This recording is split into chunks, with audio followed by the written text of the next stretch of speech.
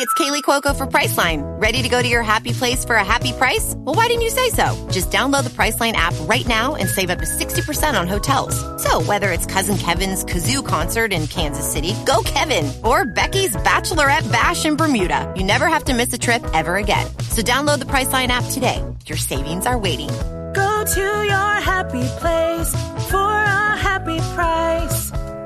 Go to your happy price, Priceline. Every day, we rise, challenging ourselves to work for what we believe in. At U.S. Border Patrol, protecting our borders is more than a job. It's a calling.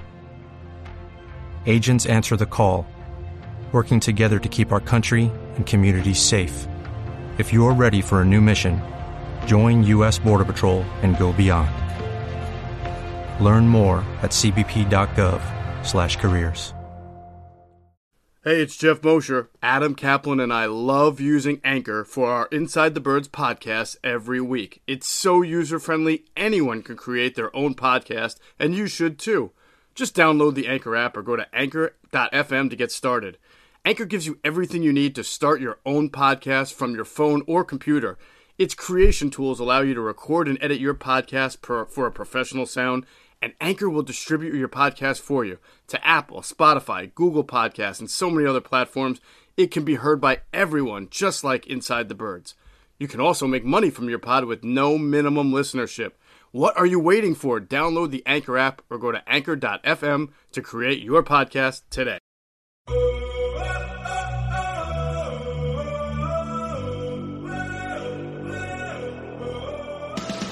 Inside the Birds is back. What's going on, everybody? Jeff Mosher, Adam Kaplan here for another Inside the Birds. And Adam, if you didn't know any better, the month is May, but I know for a lot of Eagles fans, it kind of feels like March, right? Because March is when teams do most of their free agent signings and they give their fans juicy storylines. But the Eagles kind of sat out March, and May is here, and it's like a signing, a trade, another signing. So we'll get into all of that. We've got some scouting department movement to talk about, and we'll also get into just the idea that there's been a kind of an accord struck here between the coaches and the players to make sure that there will be participation this spring. It'll just be different than what it has been. So we'll get into all the changes in the OTA structures as well. But it's just kind of crazy. I mean, if you think back to maybe last year or 2 years ago, as far as juicy May storylines and having so much to talk about, not nearly as much as we've been given this week. Oh gosh, we don't have 3 hours. We'll knock this out in less than an hour, but there's so many things that, and some of this will probably bleed over to our next show for Monday. But it's interesting that, I'd heard a week ago they're going to be starting to sign some players, but I didn't know what type of player. I was like, oh, cornerback, right? Well, not quite the way we thought. But right. Punter, no, not a punter. Because people have been asking us about that. They'll add one by training camp, veteran to compete for the job. Yeah. What's the punter's name again? I always butcher it. Siposs. Oh, so you're not much better than I am. Yeah, right. It's Siposs. Yes, I'm right. Aaron Siposs. Siposs, right. Yeah, he's an Australian rules guy. He's older. He turns 29. But they'll have someone in there. There aren't a lot of good punters. There are like 3 punters out there in free agency that are left. Right. But look, yeah, they did all sorts of transactions this week. Pretty interesting. Some of the guys that came in. We'll get into that. We were explaining on the show. We've got some great intel and stuff that nobody knows on these players. Stuff from Kerrigan I was not even aware of. Mm-hmm. Well, we're gonna have some scoop on him. Yep. How about how we've heard how he's going to be used is different than I originally thought. Yep. He's the kind of guy that he's played more outside linebacker than I thought. Someone in pro scouting from another team who they would say that we did him for free agency, which is kind of a funny thing to say, but that's a scouting term. Yes, I scouted. I watched his tape. Right.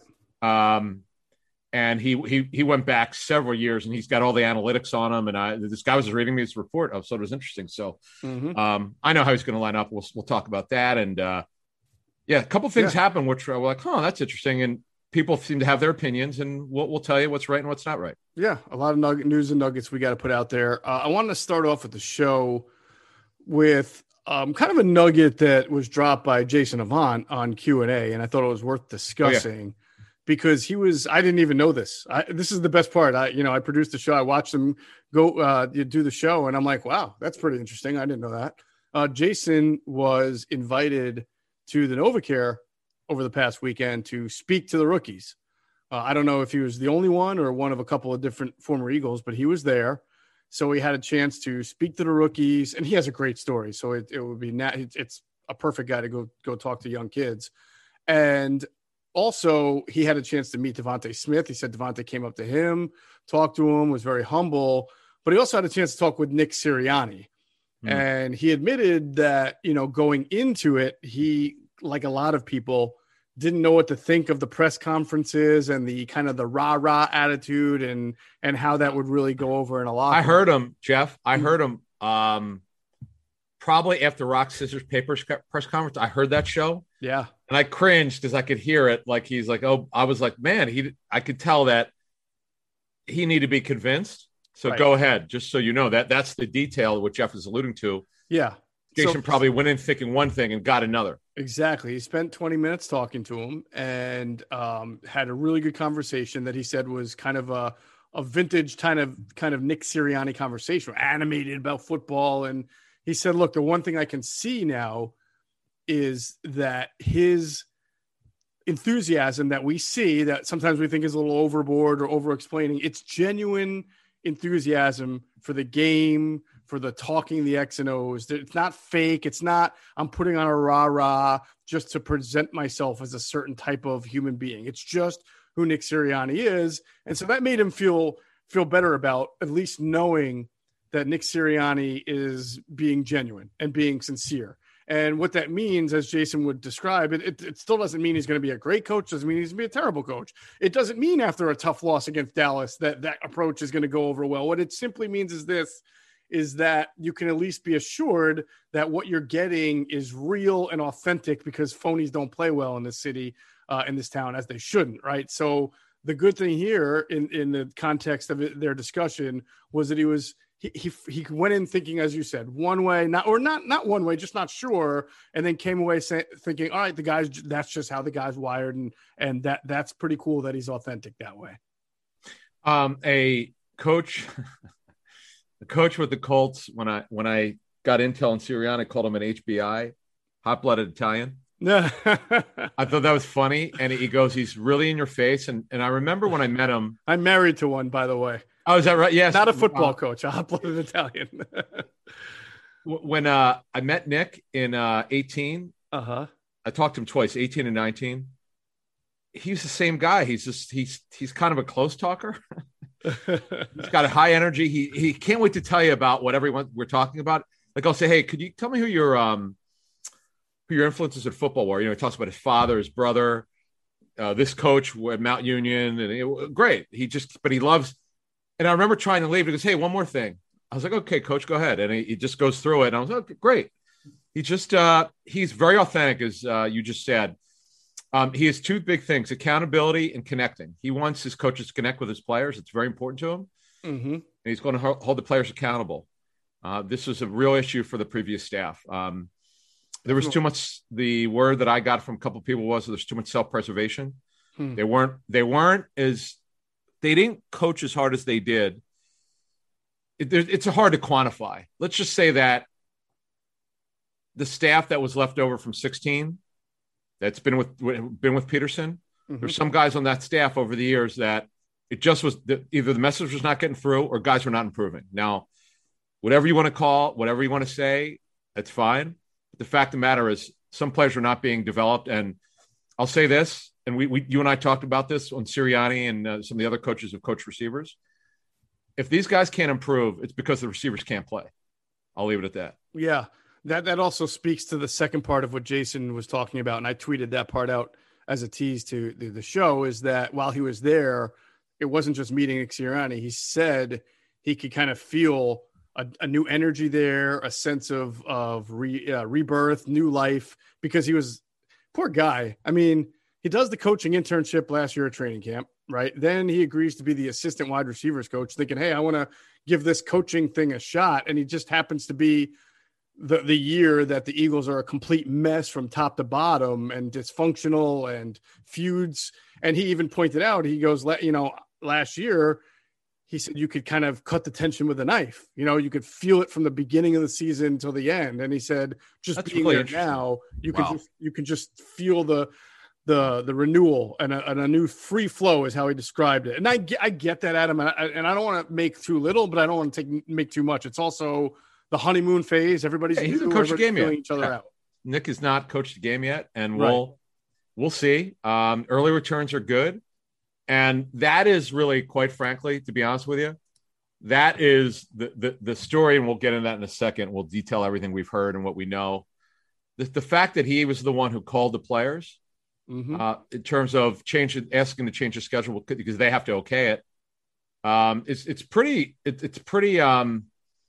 pretty bold thing to do. But I could tell you that you look at it this way: would you rather have a 3-day off-season program or 21 days and just not have the or whatever the 20 whatever it is, 18 days, 15 days, whatever the heck it is? Right. It's amazing. It's amazing because what you're getting at is something that we appear to have a trouble doing in the rest of our daily lives in society, is finding a compromise, right? I mean, two sides that are strongly convicted were willing to give on each side for the betterment of for the betterment of the team and overall. So I thought that is good. We will get into that in a second. I just want to wrap up the 4 other quick points from Q&A that I really encourage people to watch because it was a very instructional Q&A. And that's what our audience response has been, that they love so much that they learn about football.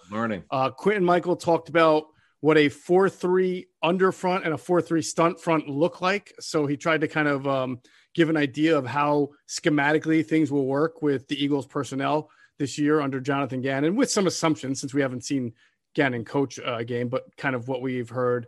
And we'll talk about this also. Ryan Kerrigan's usage might not be as traditional as a DN. We'll talk about that. They also got Jason Avant did an excellent job about talking about Jalen Hurts' development and the idea of being a four read progressive quarterback, meaning there's read 1, 2, 3, 4 check down, and how he has seen Jalen really excel in 1 and 2, and then also using his athletic abilities, and how he thinks the world of Jalen Hurts and he can be a very good quarterback. He wants to see him be able to get to 3 and 4 and really complete the development. So we talked about that. And it was just a very good schematic.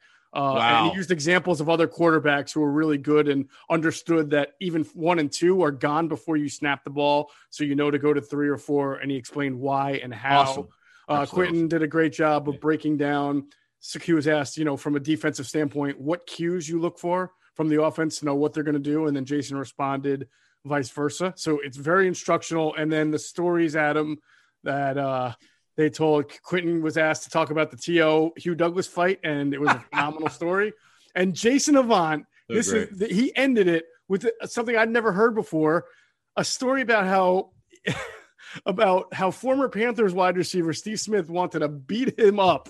Why? At a Christian conference. Oh my God, I haven't heard this yet. Oh, don't give it away. I'm not giving away why. You have to watch it to find out why. Why would anybody want to beat up Jason? Oh my God, because it's funny. And at a Christian athlete conference. That's oh my hysterical. God. Oh my gosh. Awesome. That's unreal. Story. The T.O. story, folks. I've heard it. Actually, I've had Hugh Douglas with me on the radio before, and he's told it. Yes. But to hear you put the clip up, to hear Q talk about it, he could barely get the words out. He's laughing so hard. It's so absurd to think that Terrell Owens thinks he's going to throw down, have a fight with Hugh Douglas in flip-flops. I mean, are you kidding? You can't. And by the way, you're slipping because it was near the hot tub. Or the cold tub. Right. Yeah. Whatever. Yeah. Over there. But actually, it was Hugh who was in the flip-flops and was right. Okay. Yeah. Right. But again, that whole story, it got out within that night. Let's say it happened at 2:00 in the day. It got out like 6:00 at night. The players were telling players, people were laughing. Reporters found out. Now this is 17 years ago. Oh, is it that long? It's 2005. Yeah. So 16. Yeah. I mean, old. It's just, I mean, that like yesterday. What was your first year covering the 2005? That was I wasn't the beat. I was kind of a GA, as they called it, general assignment at newspapers. But I did a lot of stories because I lived in Jersey. I'm working for the Wilmington News Journal in Delaware. So obviously anytime T.O. did something on his lawn, I think my first ever story that was pertaining to the Eagles was the Drew Rosenhaus next question. What are the chances? Oh, that's right. You've said that before. Yeah. Should we save my story with that till in June when we oh my God, it's so ridiculous that that whole day was a nightmare. What I had to go through we'll get it's another Kaplan story. People will laugh at me. It's just typical of my career, the stupid blank that happens. Sure. We got that and the other wrestling story that you got to tell. We'll save that for the summer. And I want your stories of the media trailer. All your Lehigh stories, man. All your Lehigh stories. Too many. There are a lot of them. All right. So as we tell you all the time, don't be a loser. Stop paying full price for things you want. Get on Deal Dash. It's DealDash.com, or you download the Deal Dash app. And when you register, enter the promo code ITB for those special offer. You'll get some bonus free bids. That's promo code ITB for a special offer for bonus free bids when you get started on Deal Dash. All right. So let's talk about this. They have a great app.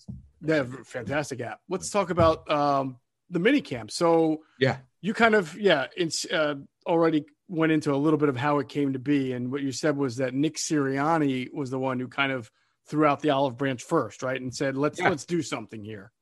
Because so what happened? I noticed on Twitter, I guess some of the reporters said that the players are coming in. I'm like, this is not right. There's some. I mean, it just doesn't. They put the statement out in April that they were not. The Eagles players were not coming in. They were only going to show up to the mandatory camp. So, like, what? There's just something odd about this. Mm-hmm. I'm like, does this mean that they're not going to be at the mandatory camp? And the answer is yes, but there's more. That's what I assumed. It's correct, but Sirianni calls them. He's been quoted on this, but I'll just summarize what I know about it. It just backs up what he had said. He knew that the best thing, the compromises you talked about, it's really smart. He needs to get these guys on the field. They're not going to have 11 on 11 or 7 on 7s. That's the compromise, part of the compromise. Right. But just to get them on the field, in individual work, in teaching on the field, to take what they're getting either virtually or in a classroom environment, taking some stuff out in the field, and to be coached. They just got to. The players have to get used to how they're going to be coached here. They don't know these guys. The players don't know the coaches. Coaches don't know the players. Right. I mean, the Eagles would have been nothing. Rob, I'm sorry. One of the most, I think, hurt teams if they had decided to just completely forego any kind of mini camps and only show up for the mandatory mini camp with all of their first and second year players and all of this new coaching staff. It would have been think it would have been hard for this team to play. I mean, everybody in the division has brought back the same coaching staff other than the Eagles. And this is like the reverse of last year. No, Dallas has a new coordinator. That's right. They have a new coordinator. But for the most part, everything else is right. Their defense is changing. But that comes into my point here to add to what you're saying. Mm-hmm. The big thing is here the offensive defensive schemes. Right. New philosophy on offense, completely different. The West Coast that this guy's running, Sirianni, is completely different than Peterson's. Mm-hmm. And the defense is basically, you couldn't get more of a 180 on a 43 defense. This is about as different from the wide 9 as you're going to get. Yeah. And what they're going to do pre and post. They may not have a lot of talent on defense, but I'm going to tell you what, this is what I believe is this Gannon guy, and people could just throw it back at me if I'm wrong, but this guy's going to prove that he can make the most with not a lot. That's based on what I've heard from other coaches who know him. Mm-hmm. This is a super smart, highly intelligent guy who's younger, 37, 38 years old, and he's got his bleep together. And I'm very interested to see what happens. He's one of these guys who's probably going to be a head coach. They're probably going to lose at some point over the next 3 years. That's how well thought of he is around the league. And Jeffrey Lurie knew about him. I mean, it's not a secret. He knew about him. Yep. He was involved in those coaching discussions, and everyone involved in it knew about Gannon, and obviously Sirianni worked with him. So I think it's going to be a home run hire in terms of defense. Sirianni, everything I've heard so far is good, and I like what he did here. It's a very aggressive move. It's a smart move. This is his first big deal. Didn't even know anything about this until Monday morning. I was checking into it. I'm like, wow, he really did this? Right. Okay, smart move. So let me summarize the exchange here. Yeah. What's going to happen is the Eagles are not going to have a 3-day mandatory OTA. That was part of the agreement and negotiation for the Eagles to show up now and start phase 2. Phase 2 is going to start now. The team gave up the mandatory OTA. And so the phase 2 starts now, as you mentioned, meetings, on-field stuff geared toward fundamental scheme, strengths and conditionings. And then I think the next week and then the following after that, it'll be phase 3 OTA, which, as you mentioned, normally we'll have 7-on-7 or 11-on-11. You're not going to see that, but you will see coaches and players having more individual time with each other to work on things. And then after that, gone till the start of training camp. Right. So you're doing routes on air. Like, for instance, let's say this is let's say you're a receiver, right? Mm-hmm. This is the way we run this. Like, I could tell you that Mike Rowe taught a certain way to catch the football. Aaron Moorhead, in the end, they wanted to catch the football, but the technique might be different. Mm-hmm. So Moorhead's a receivers coach, but Sirianni and Patullo, his right-hand man, who are both former receivers, who have extensive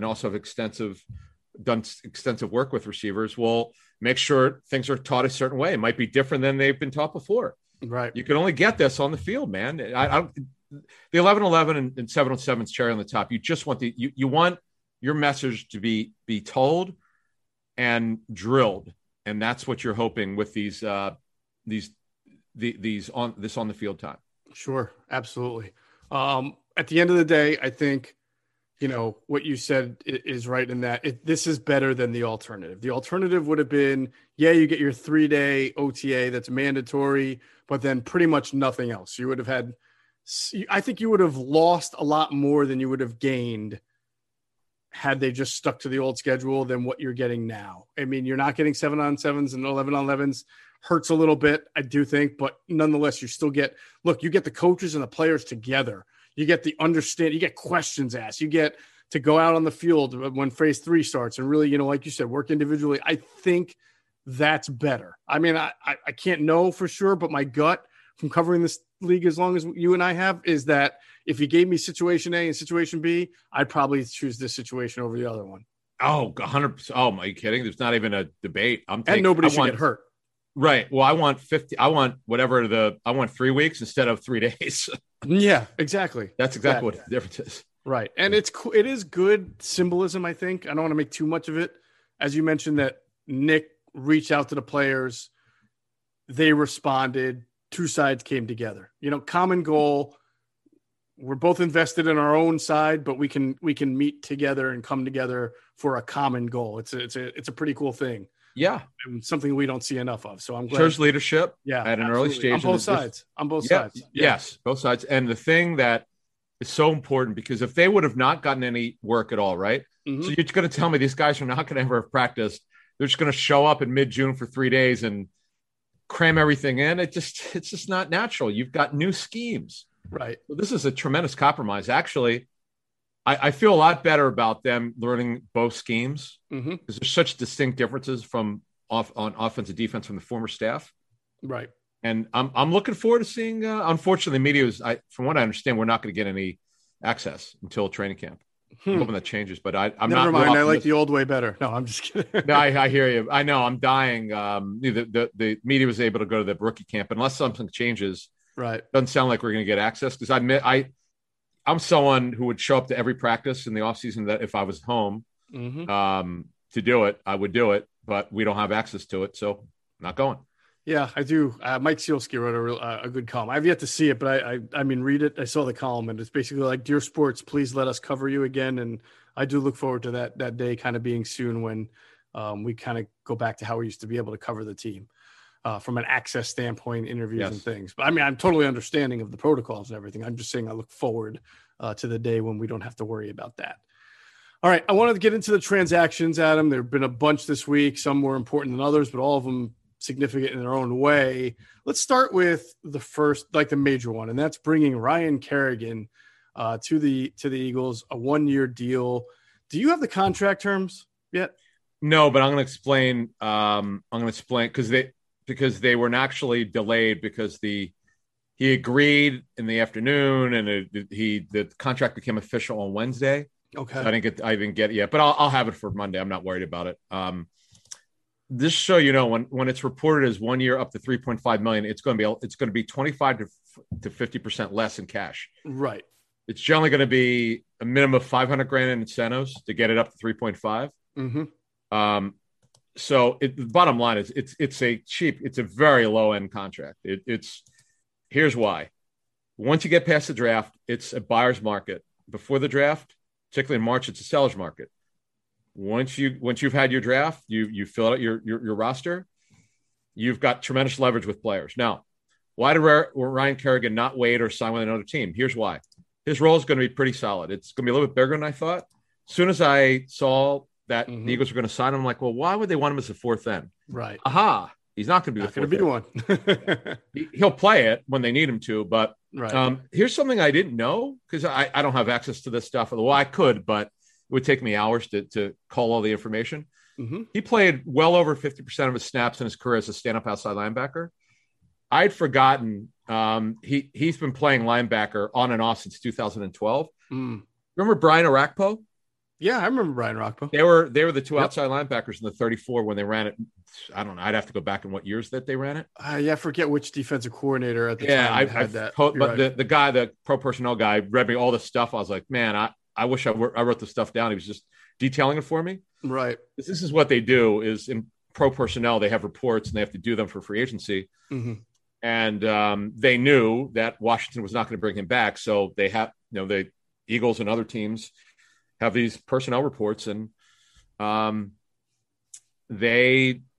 think when it gets to the Eagles, they saw him as the ability to stand up because he's been a stand-up outside linebacker. I remember Greg Cosell telling me one misnomer is that 34 outside linebackers in nickel, they play 43. Most teams do that. Pittsburgh did for years. Like he goes, the misnomer about Pittsburgh is there are 34 defense every down. He goes, that's not true. Right.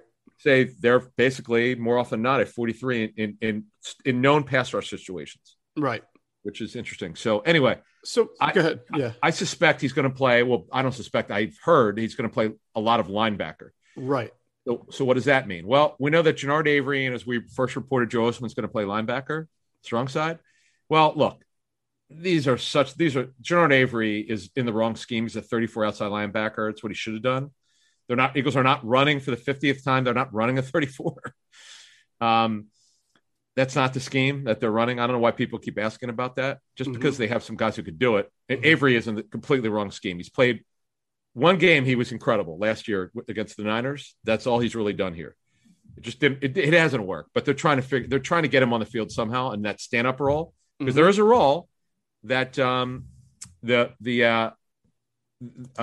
stand-up role that they have that they use in Minnesota. So Anthony Barr role, they'll have that. Mm-hmm. But let's face it. Anthony Barr is a long cover rush. He was actually a better rusher in college than he's been in the pros because his responsibilities are different. Right. They're not asking Ryan Kerrigan to cover very much. That's not what they're going to ask him to do. Mm-hmm. They'll ask him to rush, to stand up, because think of it this way: if you're Ryan Kerrigan, are you really going to sign as a fourth defensive end? Well, you're not going to play. Those guys play 10, 12 snaps a game. Right. So he's not obviously going to play stand up outside linebacker, and then we'll see how much he'll play the end. I mean, could he do both? Yes. Will he do both? Some, but if by the end of the season, I would expect well over 50% as a linebacker, just because that's what he's done way more than I knew going into this. What it would do is enable them to get Kerrigan on the field, even with two other pass rushers, two other DNs on the field, like Brandon Graham, exactly. Josh Sweat, Brandon Graham, Derek Barnett, Ryan Kerrigan, or Josh Sweat, Derek Barnett, Ryan Kerrigan, whatever combination you want to put it in. It does allow them to get Kerrigan on the field, and it does a couple of things because of who he is. And if you look at Anthony Barr plays kind of a similar role in the Vikings defense, right? Where he's a linebacker, but he's also a pass rusher at times, and comes he can down cover. on the By the line. way, he can cover. That's the biggest surprise about Anthony Barr. As I know he's long. He's just not Cooper Kupp, because he's been exposed by that guy in a few games. But I'm talking about covering linebackers. He covers linebackers a lot. Anthony Barr. Anthony Barr is a linebacker. You mean running? Tight ends. Tight ends. Right. Absolutely. Yeah. So Kerrigan is not going to cover linebackers. At most he'll do, if he's dropping back, is dropping out into the flats, right, in certain zones. But they're going to obviously want him going forward.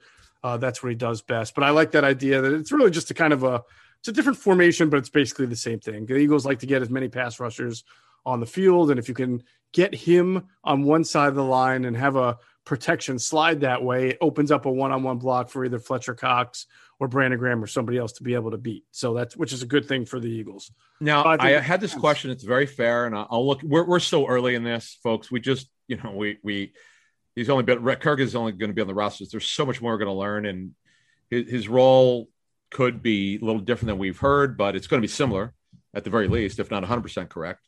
But we're gonna learn more now. Someone asked this great question.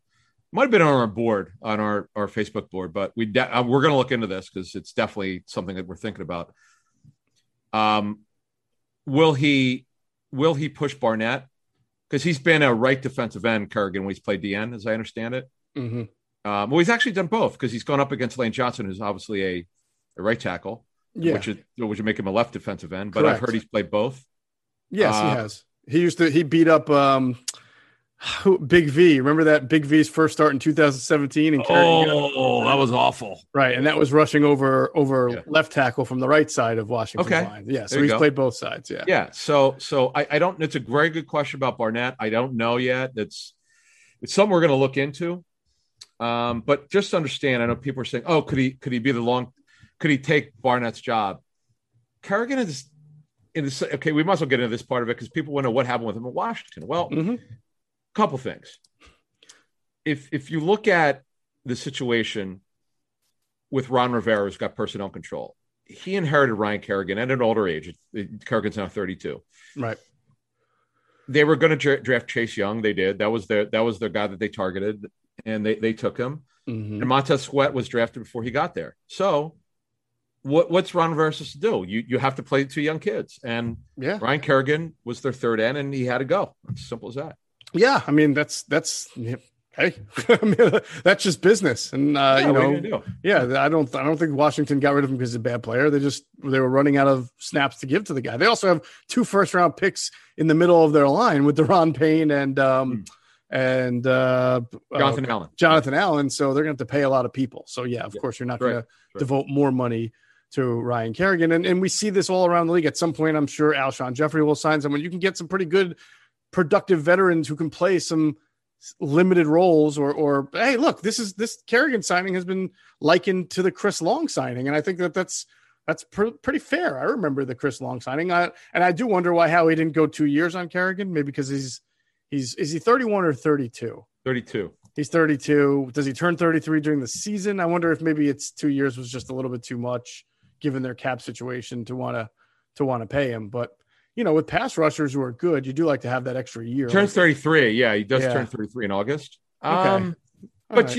But they could put no guaranteed money in year 2. But then if I'm Ryan Kerrigan, I don't know if I'd want to do that. Yeah. I'd rather prove it on a 1-year deal. Right. Look, this is a great signing. It's just he's a high character guy. So the scouting report that, in addition to what we know, we just put out there, high energy, athletic. Just under 6'4", high motor. He's just a leader. He doesn't say a whole lot, but he does it by his play. And he's just been an exemplary player. I mean, he's what a first round pick this kid's been. Right. Really. By the way, to answer people who have said, well, why would you sign an old guy when you're turning over the roster and kind of maybe compared it to either Jason Peters or something else? This is what Adam and I have been trying to say for a long time. The Eagles are not tanking. They have never tanked. They don't believe in tanking, and you don't need to tank even when you're a young team turning over your roster. And the most important thing is if you're trying to learn about good players, be it a quarterback like Jalen Hurts or a wide receiver or anybody on your defense, you don't just throw a bunch of 18 and 19 and 20-year-olds out there and say, I want to learn. You have to give them an environment that they can succeed in. You need a mix of veterans. You want to be competitive. That's how you learn what kind of team you have, not when you're losing 50-0 every game and everybody's mad and pissed and pressing. So this is what we have said from the beginning. Somebody misquoted me on Twitter so badly this week that I was shocked. They literally put the quotation marks and said, Jeff Mosher said this, which was the Eagles are not looking to compete in 2020. We have never, ever. When did you say that? Ever. That. Like every single podcast we've done is available on YouTube, on our podcast. You can go find it. If someone finds me saying that, I'll apologize and say I must have been drunk that day because I never said the Eagles are not looking to compete. I may have said I'm not sure how competitive they'll be, or I'm not sure how good they're going to be compared to the division. Certainly, I think I'm not alone in that opinion, but I've never said the Eagles are not trying to compete. That's contrary to everything they've ever done. So Jeffrey Lurie would never. I know him a little bit. Mm-hmm. That'll never happen. Like he did say, transition was his words. Right. I think it's a very good phrase. I'm not going to start buying into the hype now. You know, you had a great title for our last show. It wasn't just it was the Sirianni's competition thing, but the Eagles better than we think. Whatever you wrote, man, you sparked so many comments on the YouTube. Yeah. People were fired up. They're sick and tired. I don't listen to talk radio or sports talk radio a lot. I listen to occasionally, and man, they are killing the radio stations in Philly. I don't know what they're saying. So this is one thing that bothers me as I do kind of scan and see how fans interact with other fans, and there are some fans who are very frustrated by other fans or media who aren't sure that the Eagles are going to be good and may doubt how good the Eagles are going to be. And the other side will be like, these guys are haters and Negadelphians. I'm sorry. Right. You have to understand that if people are skeptical, if people doubt the Eagles, if people have their questions, that's completely fair. It doesn't mean on Sunday that they're rooting against the Eagles. That would be a little ridiculous, but it's perfectly fine and fair to say, you know what? I'm not sure that this team's going to be good, or I think that they're going to be third or fourth in the division. It's an opinion. Fans shouldn't have to devour other fans for having different opinions. You can devour another fan if he says, you know what, I'll never watch an Eagles game again. Come on. We know you're lying about that. If you're actively rooting and you're like, go Cowboys, go Giants. No, that's stupid. But I mean, what you just said about the fans, so when the fans were killing Howie Roseman, some fans said they were done with the Eagles until Roseman gets fired. We saw that stuff. We must have seen, I don't know how many posts on that stuff. Okay, now they love Howie again because he had a great draft. It looks like a good draft. They're loving the Kerrigan signing. The fans can't make up their mind. But I understand. And it works both ways, by the way. If you're a fan hating on another Eagles fan who thinks the Eagles are going to actually be a lot better, let them think that, okay? That's fine. They're entitled to their opinion on that. Everyone's you can think whatever you want. Like this. We could tell you if we think you're out of your mind with something, as people will tell us sometimes we think we're out of our mind. Look, it's fair. Yeah. But everyone, Jeff just said it, everyone's entitled to have their opinion, but and it doesn't make you a hater. It doesn't make you a hater, right? Right. You just have doubts. I mean, they just went 4-11 and have all this turnover, and nobody thought that they were going to go 4-11 last year. Everybody would have said, if someone said, I think the Eagles are like a 4-win team going into 2020, that person would have been crucified. Like, what are you talking about? I think I'm at 10 wins. I mean, I don't know anyone who didn't think the Eagles weren't going to be good. Not going to be good. Exactly. But they weren't. So it just goes to show you're not sure what's going to happen. So. Yep. All right, let's get into some of the other signings. But first, Adam, I want to remind everybody it's playoff time. We know who got that number 1 seed in the Eastern Conference, right? Bigger stakes, bigger promotions. It's time to hammer the over and score some cash. So DraftKings Sportsbook is giving you a chance to lower the over-under on a featured playoff game. All players who place a bet on the featured basketball game will have a hand in lowering the over-under on the game.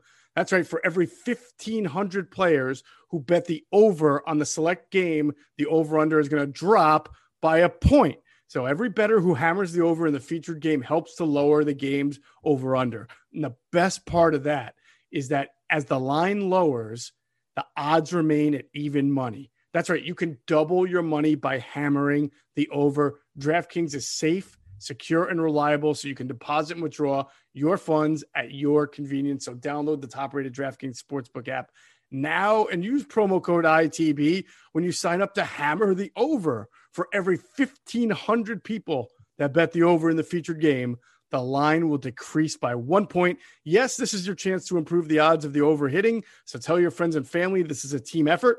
Hammer the over and improve your odds of doubling your money. That's promo code ITB for a limited time only at DraftKings Sportsbook. Must be 21 or older. Pennsylvania only. Restrictions apply. Max $25 wager, one per customer. Offer ends May 23rd, 2021. In partnership with Meadows Racetrack and Casino. See DraftKings.com/sportsbook for details. Gambling problem? Call 1-800-GAMBLER. All right, that sounds like a fun little game. It's an awesome DraftKings system. They're so creative with their contests. Agreed. Very good. All right, let's go to the next signing. We've got the signing of an offensive. This happened on Wednesday. The signing of swing offensive lineman LeRaven Clark to a 1-year deal. And man, Adam, this team makes no bones about the fact that it is going to always look to upgrade and address the offensive line. I mean, they do it in the draft, they do it in free agency, undrafted free agents, and LeRaven being the next one. Now, this one's interesting, right? Because he can play tackle. He's coming off an Achilles tear. So I have to wonder first and foremost when he'll be ready to play. Like we have to kind of do a 53-man at some point, and I have to wonder will he? Well, no, we'll have an update on him on Monday. I'll find out when they think he's going to be available.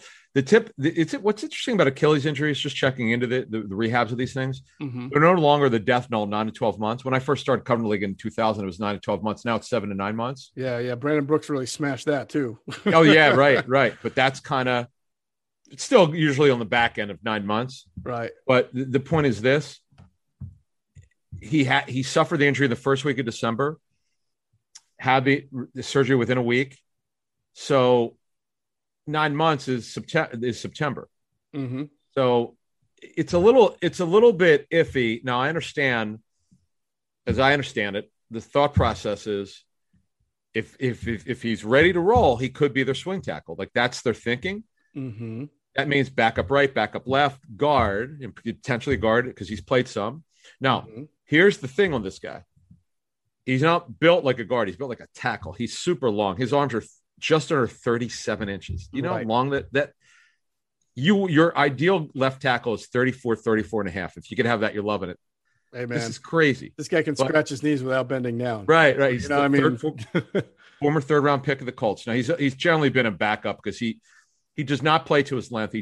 His strength is explained to me by a scouting source. Mm-hmm. He doesn't play to his measurables, and that's why he's not been able to be a long-term starter. He's a pretty good backup. He's the kind of guy you love to have. If you could keep this guy for 4 or 5 years as your sixth lineman, you'd love to have it. Yeah. Just wish he wasn't coming off for torn Achilles. Yeah. So I wonder when he'll be able to get back on the field. We'll figure that out, and how much of an evaluation of him they'll be able to get in before they have to make. Well, they know Sirianni knows him obviously from the time. I know, but you want to be able to evaluate him coming off this injury, which you're right is not the death knell it used to be, but still. All right, when Brandon Brooks overcomes it, Brandon Brooks an all-pro. Well, he's right guard. This guy he's the outlier. Yeah.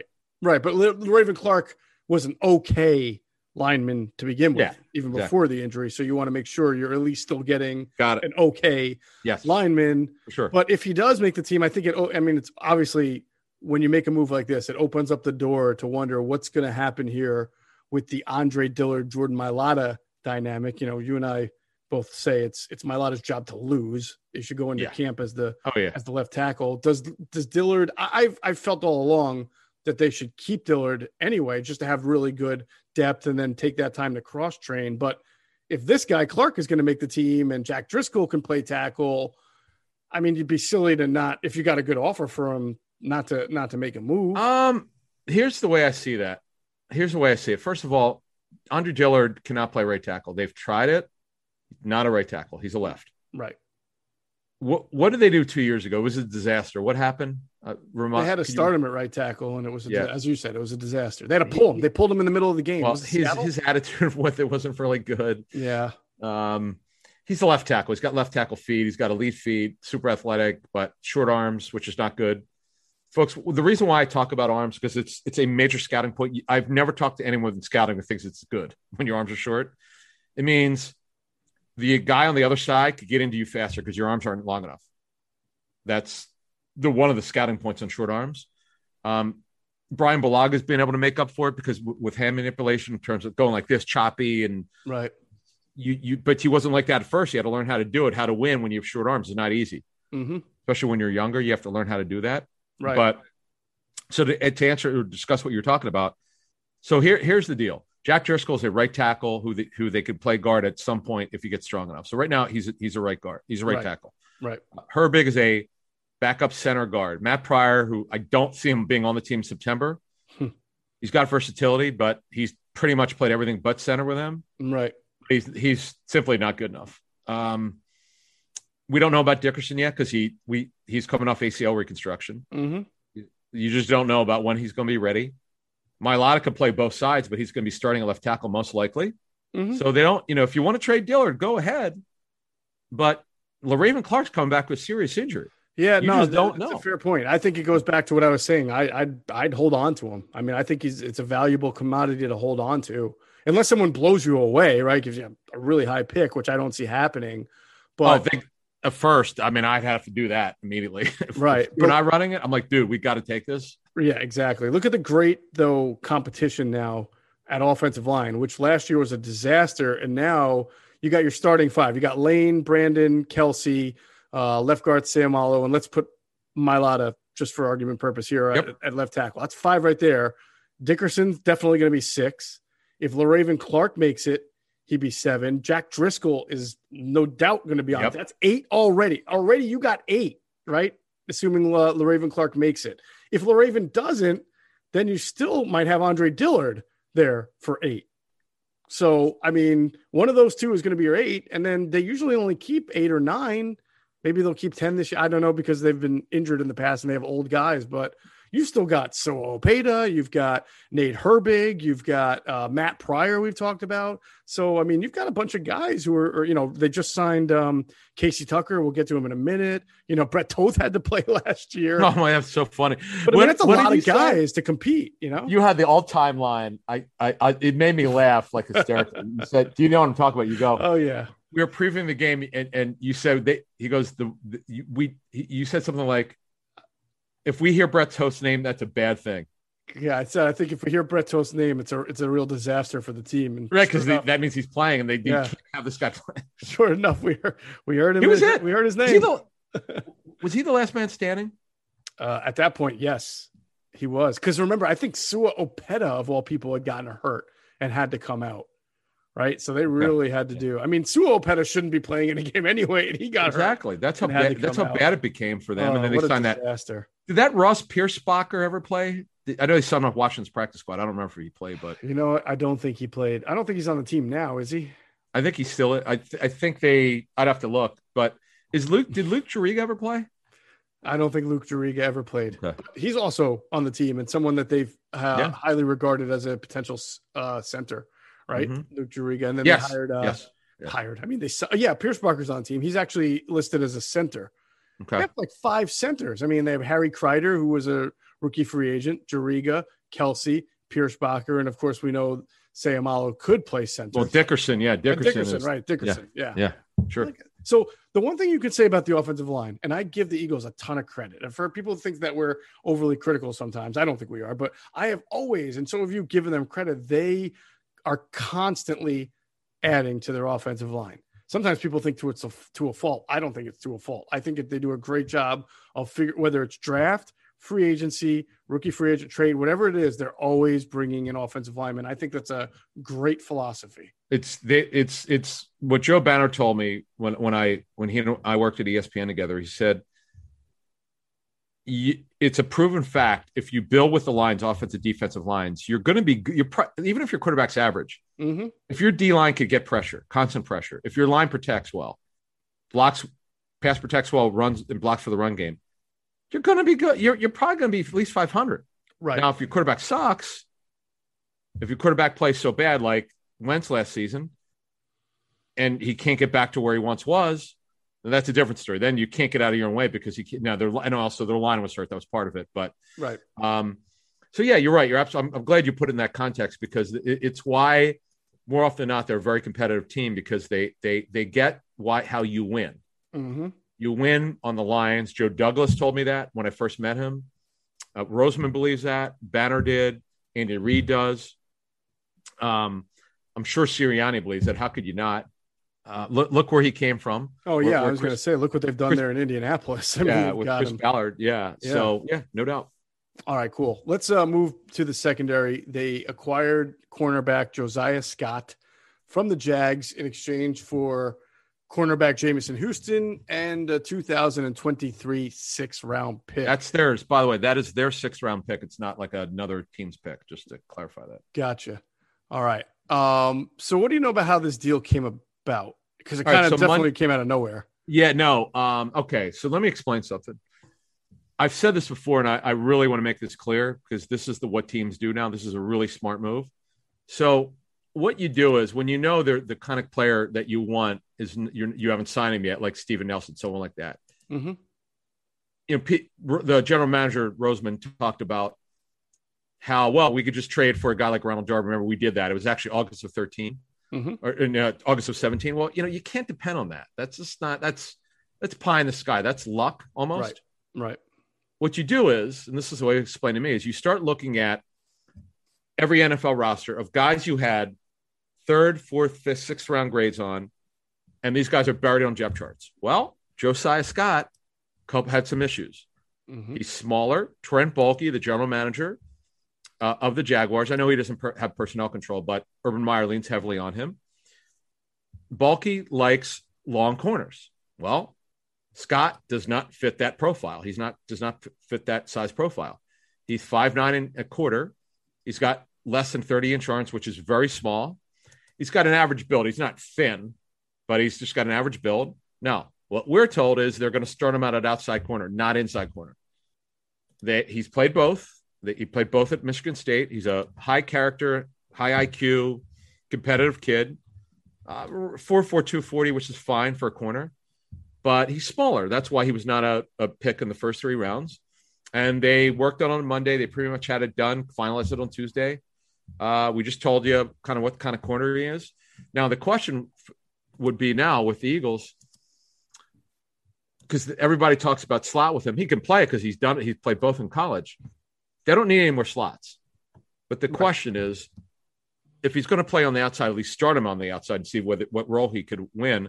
What role would that be in terms of outside corner? He can't be competing for a starting job opposite Slay. So is it the 4th corner, the 5th corner? I don't know. Well, I mean, I don't want to say he's going to compete for that job. Now, whether or not he can realistically perform well enough is the question. I don't want to see. I think some people say, and this is fair, right? Because ironically, if you go to NFL.com and see our buddy Lance Zierlein's write up on Zierlein, his write up on Josiah Scott coming out of Michigan State was that his prospect comparison was Avonte Maddox, right? So everybody's saying it's just another Avonte Maddox, but I mean, you got to at least some. There are 5'9" outside corners in this league.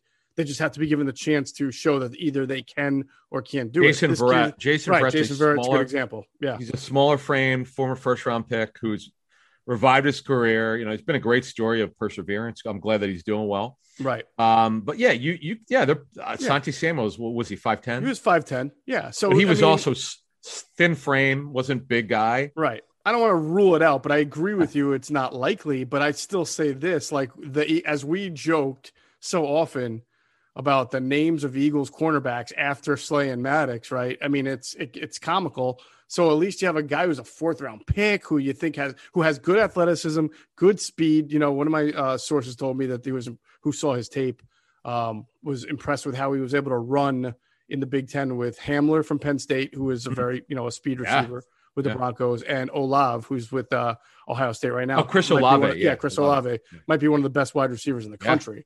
Yeah. So now, again, I'll be the first to say this. When we were talking about Avonte Maddox coming out of Pitt, back when Billy Osborne was with us and he was a Pitt broadcaster, we were told that Maddox ran really well and was physical and should get a shot to compete outside because he can do it. He just he got the shot and he could not do it. And maybe that'll be the same for Josiah Scott. But at the end of the day, if you're the Eagles, right, Adam, you at the end of the day, you're still taking Scott, even if he's more of an interior cover guy than Shaquille Taylor or who are the names that we go through every day? Lavert Hill, or, you know what I'm saying? Like, you've upgraded your talent and depth at the position.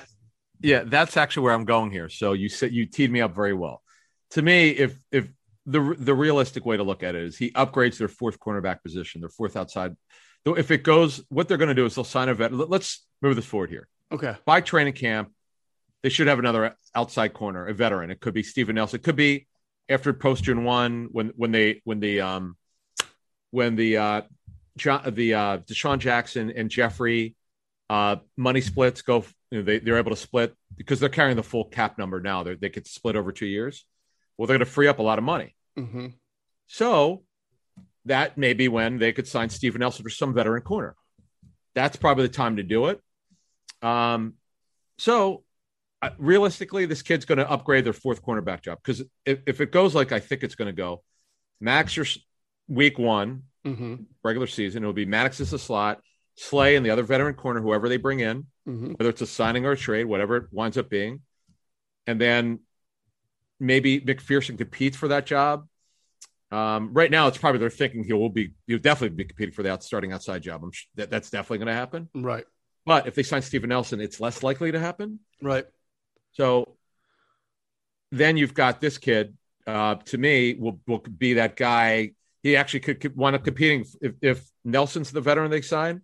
McPherson competes for that fourth or third outside corner job. So then you put it down a rung. Maybe Scott is their fourth corner. McPherson's their third outside corner. Right. And Scott is an upgrade over Jaquette. Craig James or anybody else. Right. Right. Graylin Arnold, who knows if he'll be in training camp. To me, it's like the offensive line approach. I mean, you might as well, you may not know where the guy's going to play, but you might as well have the most talented player you can have. And you've seen, just like with the O-line, the secondary, the cornerback position was probably as beat up last year for the Eagles as the O-line was. That's why we were talking about guys named Kevon Seymour and Michael Jaquette and Jamison Houston. I mean, Jamison Houston, they signed in November and he had to play him. The guy was with nobody since training camp and he was a rookie free agent and they're throwing him into a game. So the bottom line is if it's a position that is hard to keep healthy, got some older guys like Slay, you got an uncertainty. Maddox has struggled with injuries too. You might as well get the most talent you can have and then figure plus this is his walk year. This is his final year of his deal. Right. We've been around so long. I remember we were trying to guess who was going to play safety that week after McLeod. Yeah, Rodney got hurt. He tore his ACL that year. Right. Wait, is this his second ACL? Yeah. Jeez. Yeah. Yeah. And I remember we were both wrong. It was no, wait, I'm sorry. Was McLeod a shoulder that year now? Now I can't remember. Whatever it was. Yeah. I don't remember either, but whatever it was, he went on IR in September that year and they played Tennessee. That was when Alshon returned and they played Maddox at safety. You're like, wow, I didn't see that coming. They kept it quiet. And look, the good thing about Max is he's shown he could play other positions, but they need to keep him at slot and stop him with playing outside. He can't do it. It's just he got lost he just got lost out there. And still not sure that his best position isn't. I think the best position he's played at the NFL was when he had to play safety for McLeod. Oh, maybe so. I'd have to ask. It's a fair point. I just have to ask. But I don't know if he's a cover 2 type safety who has to come in and make a lot of tackles. He seemed to be a good roaming safety in a 1, right? In a 1 deep. And single high. Yeah. I don't. Single high. Yeah. Right. Well, they would have to go back and look, but they've done that before. But anyway, moving this forward, all these moves help with depth and competition, which is big for Nick Sirianni. And then Kerrigan, if it goes like we think it's going to go, he's going to play plenty of linebacker. He'll play some DN, and they're just going to figure out a way to make him, get him on the field. And look, he could have waited, but the way I understand it is his expectation is he's going to have a pretty good role here, and we'll see if he could be an impact guy because they just don't have a lot of depth on defense. They lack depth, man. They just it's absolutely. That's part of the reason why I see them being somewhere around a 7-win team. Mm-hmm. They're starting 22. It might be okay. It might be better than 500. But the problem is when these guys can't play every snap, it's what happens. It's kind of like in the NBA. You're starting 5 might be great, but if you're not 8 deep, if there's a big drop off, it's going to be a problem because these guys can't play 48 minutes. Yeah, that's fair. They're getting deeper though. You have to be said the Yes. areas that we said that they were really deficient: offensive line, pass rush, corner. They're starting to address and get. They're addressing it. Get deeper. Not only for now, they're doing it for the future with Dickerson, with Milton Williams. We'll see how they line him up. Right. With Devontae Smith, who's a now and future player. Yep. Tui Pelotu, where they're very weak in depth at D tackle. Awful depth. They have no depth. Right.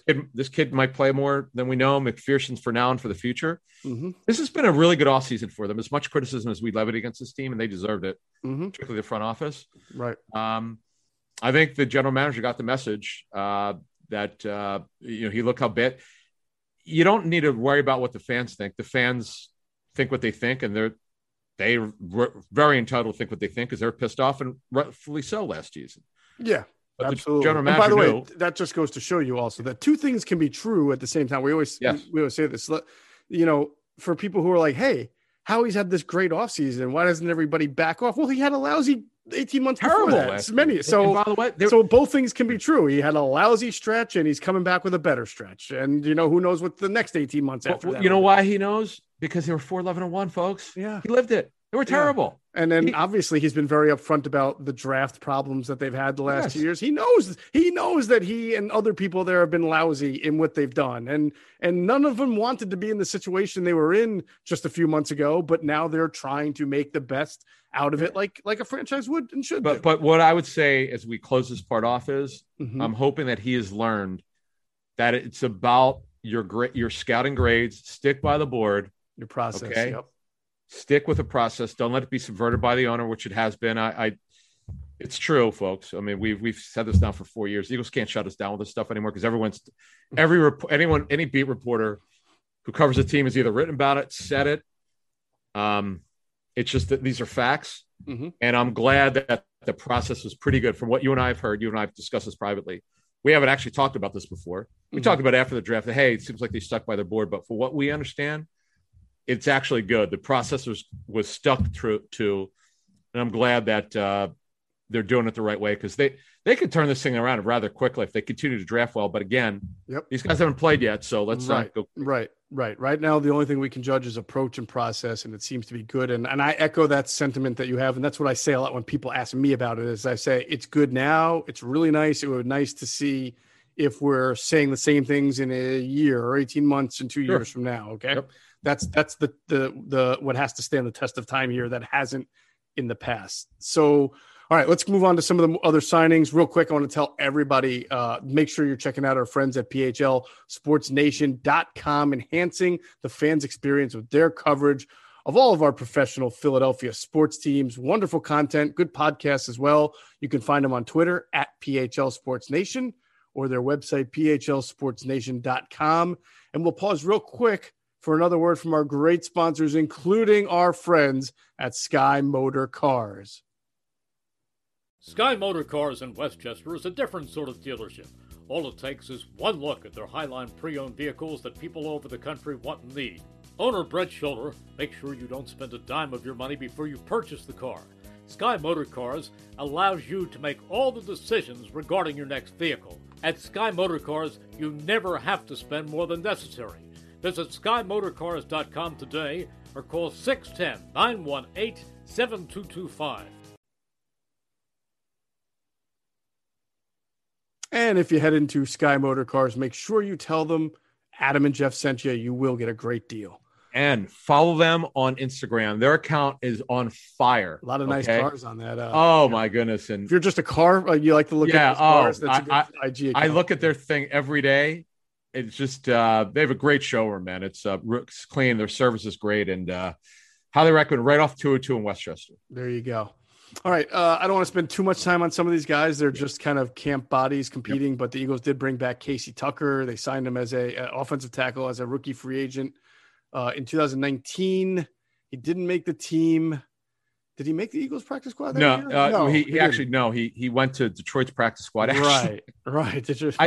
You won't believe this. Thing is weird. You won't believe this, but his name came up with one of my Lions guys.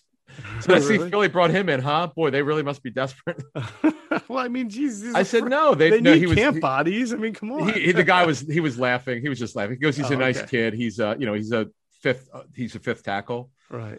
But the funny thing is he was with the Colts for like a month and they cut him in January. He was with the Colts. Right. January they cut him after the draft, so he's back with the Eagles, and we'll see what he's there's this guy. Like weird like Colts, Eagles, Lions thing going on. Yeah, Fulgham came from the Lions, Huntley came from the Lions, Kerryon Johnson came from the Lions, and then the Colts signed Casey Tucker. They've got Press Taylor there. I mean, they got Carson. Corey Unlin. Unlin, that's right. Yeah. It's just and Drew Staley is on with the Lions. It's just what is going on? Strange. I don't know. It's a little weird. Yeah, that's a great point. But he is. I would say, Adam. He will not be on the 53. Hoping to make the team. Yeah. He's not going to be on the 53. Right. Also brought in. We mentioned the last podcast real quick, but just want to reiterate they signed this hybrid defensive back Nate Meters, who has ties to both Indianapolis and Minnesota. Not the Lions though. He's another guy, a body that Gannon is familiar with, and will be given. I suppose when you're in this secondary, Adam, and you can play safety, you might have more of a shot than just being a camp body. I do wonder. I'd mentioned this before, and I'm going to check into this because I'm very curious. We know we were told in February, and everything we've heard so far has been true. In terms of what kind of defense they're going to run, Gannon's going to run his version of Zimmer's defense. But I do really wonder because of the Indianapolis ties. Meters from Minnesota, but Shaquille Taylor, from the Colts. So Gannon coached him, right? Hassan Ridgeway was with Gannon for 1 year in Indy in 2018. That was Gannon's first year there. So I do wonder. Is there going to be some of the Colts cover two? Eberflus, I wonder if he's going to bring some of that in because the way D coordinators tell me over the years, they rarely will run 100% of the scheme that they came from. They'll run most of it, but they'll bring in some nuances. I just wonder if they'll bring in anything from the Colts at all. We'll see. Right now, Eberflus's defense is less, I would say, exotic. Right? I mean, they both play a lot of cover two. Yeah. But Eberflus is almost like pure cover two. I don't think he deviates from that a whole lot. Whereas Zimmer give you cover two, give you cover one, give you cover four quarters. Yeah. I mean, it'll look like cover one, then turn into a cover two. Three. Cosell says they play a lot of three. A lot of cover three. Right. I mean, he kind of, they mix it up where I feel like Eberflus is more of a Tampa two, like the old Buccaneers. He is. Well, he's strictly from talking to the coaches, the Colts coaches, strictly cover two. Right. So look, it's really crazy. That's the seventh player now on defense that have ties from the Colts to the Vikings. Right. So Epps, Anthony Harris, Wilson, Meters, Craig James, Vikings, Ridgeway, and Shaquille Taylor from the Colts. So you don't want to count Casey Tucker since he was with the Colts for about 5 months? Yeah, right. Well, but I'm talking defense though. No, I know. Right. I'm just kidding. Right. I know. Yeah, no, it is interesting. It's a lot of familiarity there, which is not strange. A lot of coaches do that. I remember we talked about when Schwartz got here, they figured out a way to get Ronald Darby. They figured out a way to get Ron Brooks. They figured out a way to get Nigel Bradham. I mean, coaches want to get guys. Who's that corner? Who's that corner from the Bills? Leonis McKelvin too. That's it. Thank you. Forgot about that. You got it. He was always hurt. Always hurt. Exactly. All right. So then, hopefully familiarity does not breed contempt in this situation. We'll see. Let's move on to the scouting department moves. I know everybody gets excited about that, but there are actually some interesting moves being made. So let us first go with who's coming in, Adam. The guy's name is Jeff Scott from Washington. Why don't you give a little insight into how this came about? Yes. So they moved Matt Holland, who was their senior pro scout, to the Northeast College scouting position. And Jeff Scott, who was Washington's assistant director of pro scouting and / advanced coordinator of pro scouting. He's taken over Matt Holland's role. And then Phil Bye was the Northeast scout. Yeah. It's my understanding he's going to go down to the Southeast. Okay. Which is, hey, listen, let's be real. When you're scouting Northeast college football, it's not always great. And some teams, I think, they might lump Pitt in with the Midwest, but I don't, some teams do it differently. But Northeast is not exactly. Sure. You're talking about Rutgers, Boston College, Maryland. Of course, Penn State is good, but after that, it doesn't. It's not exactly ritzy. But then now to be able to go to the Southeast, that's prime time territory there, right there. Yeah. So definitely true. Midwest, Michigan, and all those schools, and Southeast, yes, definitely big areas for them. So nothing earth shattering here. The Eagles typically they're a pretty tight knit group of scouts. They're very close. The pro and college scouting staffs are very close. They all get along. They've been together for a long time. That's another thing. A lot of these guys, for the most part, have been together for very many years. Mm-hmm. And people, I've never met Matt Holland. I wouldn't know him out of a lineup, but I've heard great things about him. I heard he's a great guy. Same here. Really good at his job. Mm-hmm.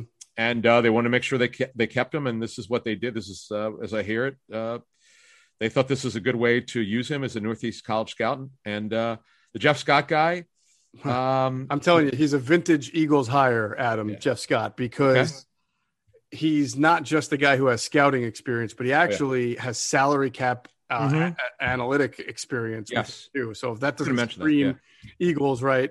He went to Georgetown and got his master's in I want to say finance. I forget what he got his master's in, but if you have a master's from Georgetown, that's pretty good. Yep. So, and then when he started off with Washington many years ago, it was as a salary cap intern. Then he went into scouting, and then by the end of his Washington tenure, he was in a dual role of pro scouting and salary cap analysis. So that's pretty good there. By the way, Sean McDermott started in the salary cap department with the Eagles. Did he? Oh, that's right. I forgot about that. Yeah. So pretty interesting stuff there. Obviously you bring in a guy who kind of fits with what you do. So the chances are we may never mention Jeff Scott's name again, but he's well, no, actually, yeah, you're right. Not only that, we probably hope we don't, because generally when the guys that no one knows about, we mention them, it's not usually positive. That's true. So let's hope fair. Jeff Scott has a great career with the Eagles, and we never have to talk about him. Yeah, I'm half joking, but this is our fourth season, and when we mention people who are not over the years, when we mentioned who was Alec Halaby, right? Who was written by The Athletic. It was the first time anyone did an in-depth piece on him. Mm-hmm. Well, it was the issues with the front office, and he was mentioned a lot in that article. Right. Very good article if you haven't read it.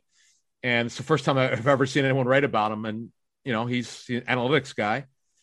And when you write about people who are not known about around, fans don't know them, it's not usually positive. So let's hope he has a great career.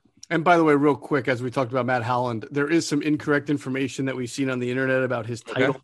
Okay. So like we were saying, he's going to be the Northeast area. Oh, what? Is there something? What was out there?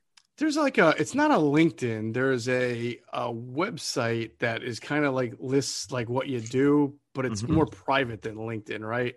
So I forget, it's like called Zoom Review or now I'm being tested here. I just remember Googling it and seeing that came up with a different job. Zoominfo.com, and it has him as like the assistant director of pro personnel. And I'm like, if it has him as assistant director, the assistant traveling secretary, we got a problem. Yeah, that would be an George issue. Costanza, yeah, that would be a problem. All right. What do you got? When's your next Twitch? It's gonna be Monday. Oh yeah. So yeah. Tonight, Thursday. Yeah. Thursday night. Yeah. Monday through Thursday. Once we get probably third week, the Eagles are going to open. The Eagles are new staff, so they get to start training camp a week earlier. Mm-hmm. So anyway, when it gets busy, like when more people show up, when we get like 75 to 100 people, fans from all around the league, I'm going to do probably 2 hours. I love doing chats because the best part about it is when fans ask me stuff that are like, I got to research, which I should have known. Mm-hmm. But damn, I need to find that out. It's a great question. If sometimes I've taken stuff off our message board, I'm like, damn, we're doing a segment on that, man. This is a great question. I'm going Love to us. infiltrate one of these Twitches under a pseudonym, but you're going to know. But I'm going to ask a question, Richard Hertz. so that you know it's me. No, I'll be a total pseudonym, but I'll ask a question like, Adam, tell me your favorite Richard Barksdale story, or what do you think of Eldra Buckley's chances of making the team? Right. So Reuben Frank and I, this is so funny. Reuben Frank and I this has got to be 6 or 7 years ago, because training camp practices are so boring, and you're just dying to get out of there or just talk about something, because you're half asleep watching these practices. So we were just talking, like, who's your favorite scrub Eagle? I've always used the Walter Mendenhall name. I love that one. Yeah. It just makes me laugh that it's Rashad Mendenhall's brother, because I remember he came in. Typically, running backs wear elbow pads, arm protectors, knee pads. I've never seen a running back wear no protect. Like he wore nothing other than the stuff he had to wear. And I was like, why isn't he wearing like? He didn't like. I didn't understand it, and he was so stiff. It was slow. I was like, is this Rashad Mendenhall's brother? I don't think so. Oh man! But I remember stupid stuff like that. I don't know why. Rube and I, poor Rube, he's going to get lumped into some stories here that he probably didn't ask for. But obviously we work together. We're friends. He's like an older brother to me. Yeah. And one day, we're so bored in mini camps or something that we start making up really bad, like Chris Bermanism type nicknames for real fringe roster Eagles players. And we came up with like Victor Macho Man Harris, and there was CJ Gaddis Knight in the Pips was his, and mine was Richard Last Train to Barksdale. Let's say to Barksdale. Can I say a question? Yes. What was the fascination with CJ Gaddis? Why did was he the guy who went to Wake Forest? I thought it was Clemson. I don't even remember at this point. It wasn't a fascination more than it was like, let's just talk about fringe, defensive backs. Like there's certain things that have happened. We mentioned one of the last couple shows, George Hegeman's story, when he was quoted saying, "Eagles need to come correct on my contract." I'll never forget it. It was Andy's first year, and you've told the story about Andy made him push a blocking sled, and then he cut him. Yeah, and then he cut him. So mean. It's just so not right. But Andy was trying to send a message, but I just remember the craziness. And the dude, I think the guy went to Delaware State. This tall receiver is like probably 6'7". He talks so much McCants? No. Okay. Him, I remember. He was actually decent. Yeah. But no, there's some guy, undrafted free agent with the Eagles, and he might have had one good day of practice, and he talked so much junk at how well he did and how he dominated. I'm trying to think. Dude, why would you say anything? Yeah. It wasn't Shahir McBride, was it? I don't remember. He was a tall receiver out of Delaware. Might have been him, but I just remember the guy talking smack about how great he did, and he was gone after like 2 weeks. I'm like, you never say anything. Yeah, you can't. What are you doing? Yeah. You remember Kyle? Don't call me LeVar Arrington. The corner. Kyle Arrington, the quarterback. Oh, yeah. Are you kidding me? He played for in fact, the Eagles screwed that one up. He became a player with the Patriots. He did. He did. Go figure. Yeah, no, we would sit there and just pick players and come up with bad Chris Berman names for them all. Well, I just love the names. Michael Gasperson is my favorite. Might be my favorite. Like, I never heard of a name like that before. It's like listening. Just made me laugh. Definitely. But anyway, we digress. The next Powder Blue podcast with myself, Frank Close, and Susie Hunter will be out Friday morning. So we have a lot to talk. I mean, the most Jekyll and Hyde team ever. I mean, they go through this awful stretch, then they get in fights in the clubhouse, and then all of a sudden they give you the greatest win, and they love each other, and then they go flat the next night. I mean, they are the most psychotic team that's over 500 that you'll ever see in your life. I mean, it's amazing that they're over 500. 2 questions. Is this your favorite player ever? Eagles. Mm-hmm. Aziz Shitu. Now he's more recent. Like me and Rube, when me and Rube were talking about guys in like 2007, 8, 9. Right. No, but here's my question: what happened to Scott Kingery? Man. Well, look, I think it's almost at this point giving Kingery a free pass to talk about how this organization completely mismanaged his career and threw him at every different spot and asked him to do things and with no consistency. And then he did get COVID last year, but then now you're giving him also a free pass. I mean, at some point you're a grown man and you got to figure some things out. And he's been chasing balls out of the strike zone for way too long. Do I think that if he had been with a more stable organization and had gotten one position and a little bit more, consistency, it probably would have pointed him in a better direction to be successful. Yeah, I do. The Phillies certainly didn't do him any favors, but at some point, you got to be able to hit the ball, right? And you got to be able to play your position. And he just has not been able to regroup. I wouldn't be shocked if a change of scenery did him good, but because the damage has been done, I guess, by the organization. But he's got to take some of the brunt of it too. Yeah, I was such a fan of his. Like I was too. Oh, he was so good. What a story! Great energy. Nice. Seems like a nice kid, and he's so bad. It's like he had a nice swing at him, and you got to wonder if the Kapler regime of launch angle turned him from a guy who was a doubles hitter. John Maley. Yeah. Did they turn him from a guy who was a doubles hitter with power to trying to be a guy with power all the time, like everybody in baseball who's not going to strike out? That's not his game. Hoskins isn't quite all the way back from that regime. I mean, he's close. I mean, real good. Yeah. I think he's always going to be streaky, but he's not like how bad he was. No, but remember, he was all about that because analytics tells you in baseball, watch the pitch, then swing. Yep. You know what I mean? Yeah. And it's Phillies are. I couldn't. I'm a Phillies fan. I am appalled. I'm just so frustrated with them, and they haven't hit for years. They don't hit. It's rough. They strike out a lot. Yeah.